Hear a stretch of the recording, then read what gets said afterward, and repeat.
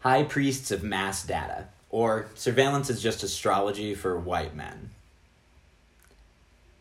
Pluto is the deity of the underworld, the planet of raw power, obsession and control, organized violence, reversals, and foundational transformations.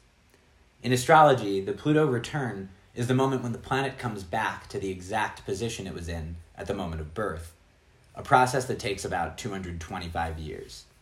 Nations and empires that last to their Pluto return are so changed by their encounter with the ruler of Hades that by the end of it, they are no longer recognizable. Their shadow side reemerges and drags the old order into the depths. The Roman Empire's first Pluto return, from 216 to 223, encompassed the rule of Elagabalus, a ruler so decadent and solipsistic that the Augustan histories claim he hosted a dinner party where he dropped so many flowers from the ceiling that it literally smothered his guests to death. The following rulers were unable to restore order, and the empire devolved into fragmentary government, economic mayhem, and civil wars. The lead-up to their second return of 461 to 469 saw Rome invaded by the Vandals, foreshadowing the total collapse of the empire a short time later. The British Empire's Pluto return of 1555 to 1562 marked the initiation of their slave trade, as well as an economic boom directly fueled by that violence. The following return, 1801 to 1810, is a reckoning with the previous one, due in large part to uprisings and resistance from both maroon communities and slaves. The British formally abolished the trade and sale of slaves in the empire. Enthralled by the capitalist myth of infinite growth, our rulers have convinced themselves that if they can more completely control and predict human behavior, their reign will never end.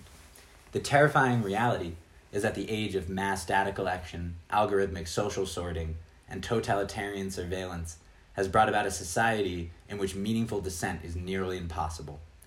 The real endgame of mass data collection and mass surveillance is not only to predict our future behavior, but to determine it, to eliminate free will, and produce predictable subjects. The practices of mass data collection are like a form of inverted divination. The ambition of big data is to invent and then fabricate the future by collecting huge quantities of information about the unconscious patterns of human activity and using algorithms to tilt us towards corporate-friendly behavioral norms, a process that solidifies the information bubbles that already hem us into a kind of digital feudalism. To put it simply, rather than constructing a predictive system for the purpose of social control, the empire is constructing predictable subjects to achieve the same totalitarian end. They will be able to predict the future because they will be the authors of that future, the gods themselves. It's peculiar that the ubiquity of this kind of state divination is rarely discussed in connection with the rising interest in occult practices, but this political dimension provides compelling context. To me, our fixation with divination is both a framework to understand and a tool to resist the use of big data to predict and control human behavior. Astrology in particular is brilliantly suited for this task because of its unique ability to articulate the experience of living within structural limitations that are beyond our control, namely the ever-increasing management of our everyday lives by the state, corporations, and their mysterious algorithms, while simultaneously instilling a profound hope in the eventual collapse of these structures, founded in the apparent inevitability of cycles of change. The United States won't be able to evade its upcoming Pluto return any more than I can avoid my credit score. Despite the veneer of scientific objectivity, proponents of big data, bankers, politicians, technocrats, entrepreneurs, police chiefs, and spy agencies should be seen as no more than astral priests in business suits. At the same time, actual astrologers, mystics, witches, sorceresses, have the opportunity to play a unique role in the battle for the future. We can harness the power of prescience and our cosmic perspective to envision a horizon beyond capitalism. I'm not the first to make the assertion that the cult of big data has become a religion. In her book Weapons of Math Destruction, the former hedge fund mathematician turned big data critic Cathy O'Neil says this explicitly, quote, "The math-powered applications powering the data economy were based on choices made by fallible human beings. Many of these models encoded human prejudice, misunderstanding, and bias into the software systems that increasingly manage our lives. Like gods, these mathematical models were opaque, their workings invisible to all but the high priests in their domain, mathematicians and computer scientists. Their verdicts, even when wrong or harmful, were beyond dispute or appeal, and they tended to punish the poor and most oppressed in society while making the rich even richer. Economists, politicians, and other evangelists for mass data and algorithmic social control pretend to be secular realists. It seems healthier and more true to reality to describe them as priests for the religion of capitalism, trying to shape society in the image of their god, the free market. Mainstream economics already operates this way, deferring all judgment to the logic of the market. Forget morality or altruism. Whatever is good for the stock market is good for society. Even the notion of the invisible hand of the market, coined by Adam Smith, was literally supposed to be the hand of God. He invented the phrase to describe how the market acts as an impartial enforcer of God's law, rewarding the pious and punishing sinners. Shocker, the sinners are poor people. The stock market itself is a giant algorithm running calculations that nearly no one understands, which almost flawlessly benefits the already rich and the already powerful. Algorithms present a veneer of scientific objectivity to obscure the power players standing behind the Wizard of Oz. If we understand fate as the boundary where our free will stops, it makes sense that my generation, the Saturn and Capricorn crew, and the younger generations, like those with Saturn and Aquarius and Pisces, for example, will become fascinated with all things magical and divinatory, particularly astrology. We understand the systemic nature of social control and have been raised with nothing but evidence that our free will is obstructed by structural realities of the tightly controlled systems in which we live. Couldn't this be understood as a kind of fate? No wonder we find it easy to accept the notion that there are great cosmic forces beyond our control, dynamically altering our experience of the world and mediating our relationships with each other, our environment, and ourselves. Like the planets in our solar system and their movement around the sun, anything repetitive enough and far enough away becomes readily predictable. The project of big data is to take the sporadic behavior of individuals and collectivize them into a great mass, a planet moving along a predictable rotation, rather than a flock of birds scattering and wildly surging. The name mass data is so apt because it expresses the gravity of those collections. Those who seek to control human society may not yet be able to produce a single monolithic planet encompassing all of us and all of our behaviors. But I'm afraid with time we may fall in line, fall into orbit, and the priests of big data will only have to calculate our next ingress to avert a revolution or to eradicate our desire for emancipatory disruption, for freedom. But astrology gives me hope.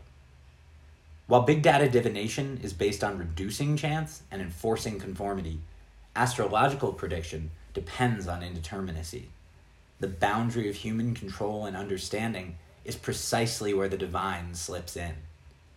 Astrological prediction is an intuitive art, not a science, and in this case that's a very good thing.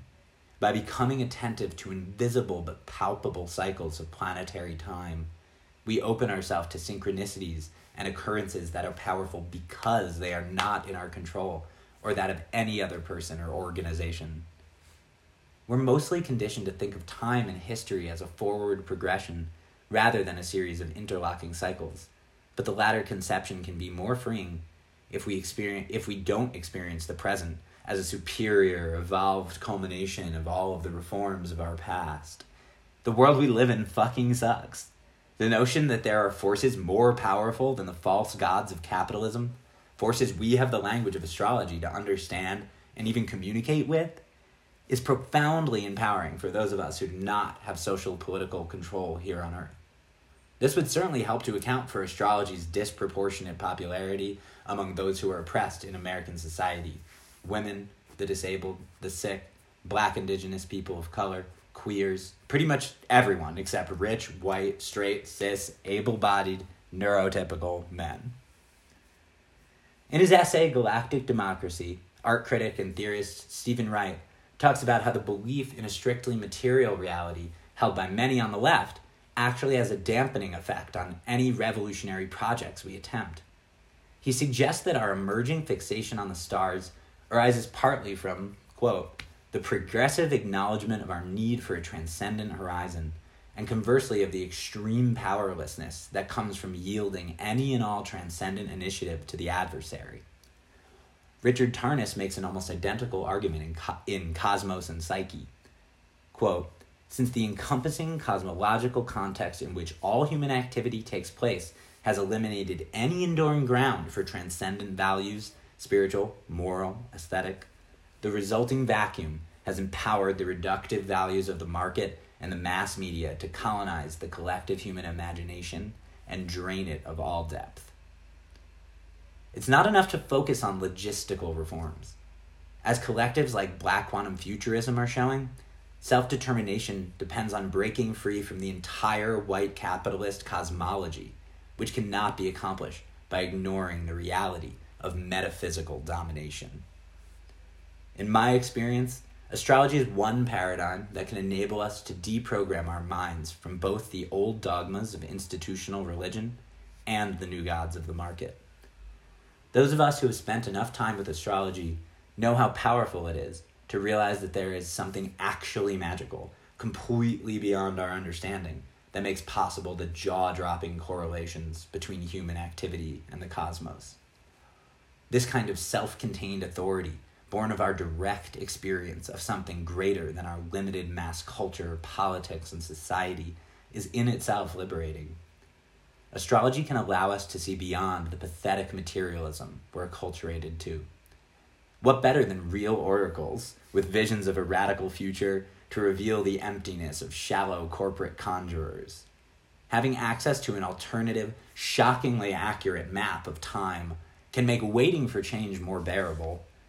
At the same time, we shouldn't underestimate its strategic value in directly combating state and corporate control. For example, literally choosing the best moment to strike. The priests of mass data may think they have imprisoned us in a labyrinth of algorithms, that they're writing the code in our heads. But we don't believe in them any more than they believe in astrology.